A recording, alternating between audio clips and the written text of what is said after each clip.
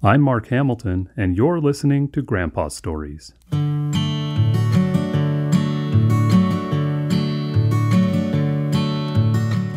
This episode, MeSee Cat.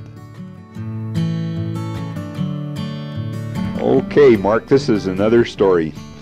And when I was a bigger boy, I had a little sister, and her name was Arlene. Can you say Arlene? Arlene. Arlene.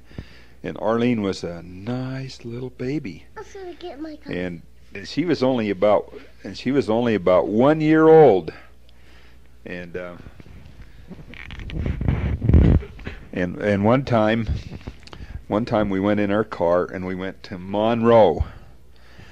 And when we went over to Monroe, we went to the house where my grandmother Magleby lived.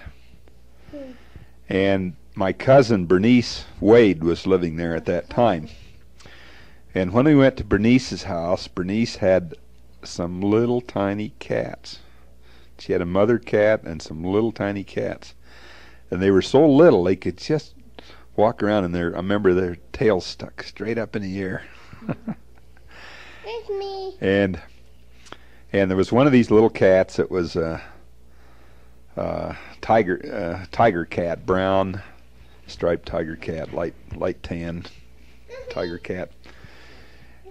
And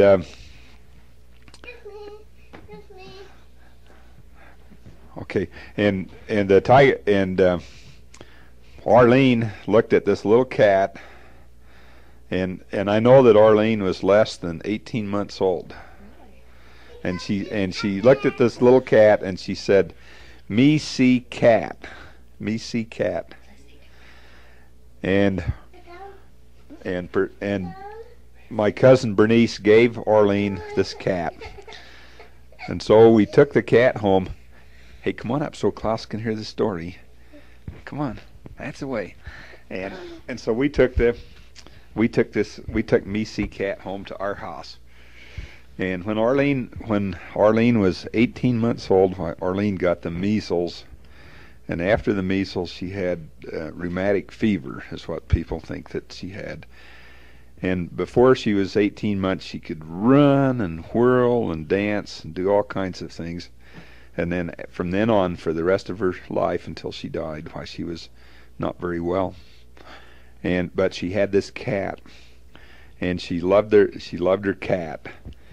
And the cat lived right in the house, just like one of the family. And the cat used to crawl underneath the big black stove, and it would lay underneath the stove, and it would be so hot under there you'd think it would get cooked, but it would lay underneath the stove. And the only problem was that when it laid underneath the stove, that sometimes the cat got hurt. And one way it got hurt was that it would go to sleep and it would leave its tail sticking out. And people would come along and they'd accidentally step on the cat's tail, and the cat would go, meow, meow, and it would jump and run and really get scared. And one time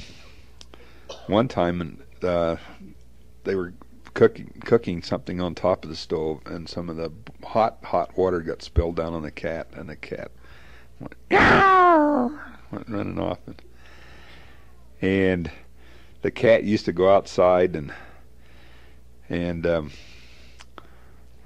we played with the cat a lot.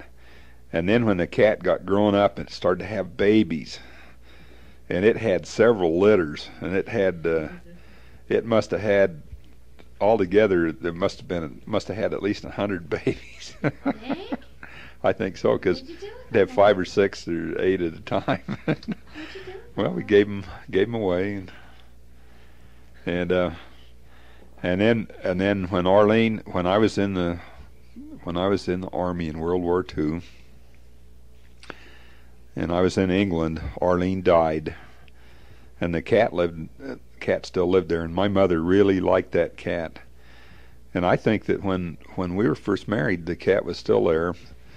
And we went there with Anne one time, and we saw the cat still, and the cat started to get very old, and It was probably 15 years old.